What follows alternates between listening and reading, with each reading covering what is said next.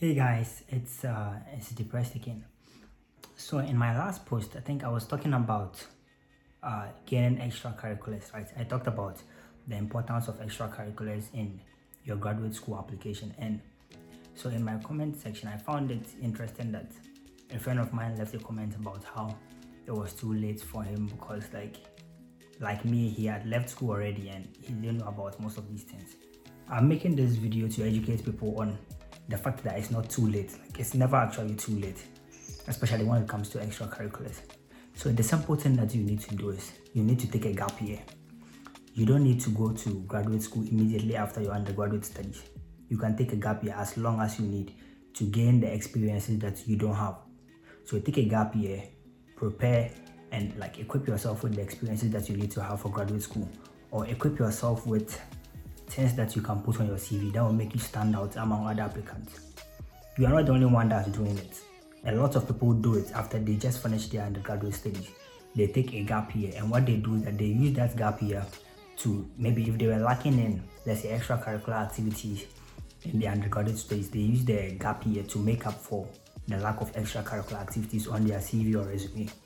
And if, let's say, they were lacking in research experience, which me in particular, I'm lacking in right now because my course is a research-based program. So for people like me, like the gap year, when I take a gap year right now, if I am going to take one, the gap year will be to gain research experience. So it will be to maybe work in a lab, gather research experience, if possible, maybe publish some 1 or 2 papers before I apply to graduate school. Because like the interesting thing is that the graduate school application is like the pool is made up of very competitive people. Some people in their graduate studies have published maybe 1 or 2 papers already, and you have no paper published. Number one, your extracurriculars are not strong. Number two, aside that, you don't have any research experience, and your GPA too is like my GPA. Your GPA is just like that. So you see that like you are going to be swimming with sharks in the application pool, right?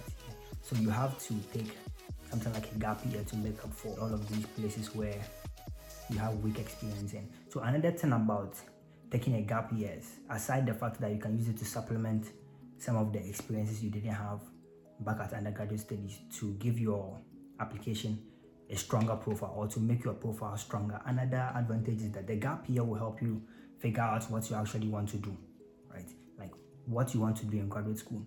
It's not uncommon for recent graduates, people that just left their undergraduate programs. It's not uncommon that most of them, like, they don't really have a clue of what they want to do after. I was one of them, like a few weeks ago, or should I say a few months ago. I didn't really know what I wanted to do in graduate school. So taking a gap year will basically help you figure out what you actually want to do, because a 2-year master's, or even if it's, let's say, a PhD, a 4-year PhD or a 5-year PhD, is a very long time to be miserable in a program you originally didn't even want to be in.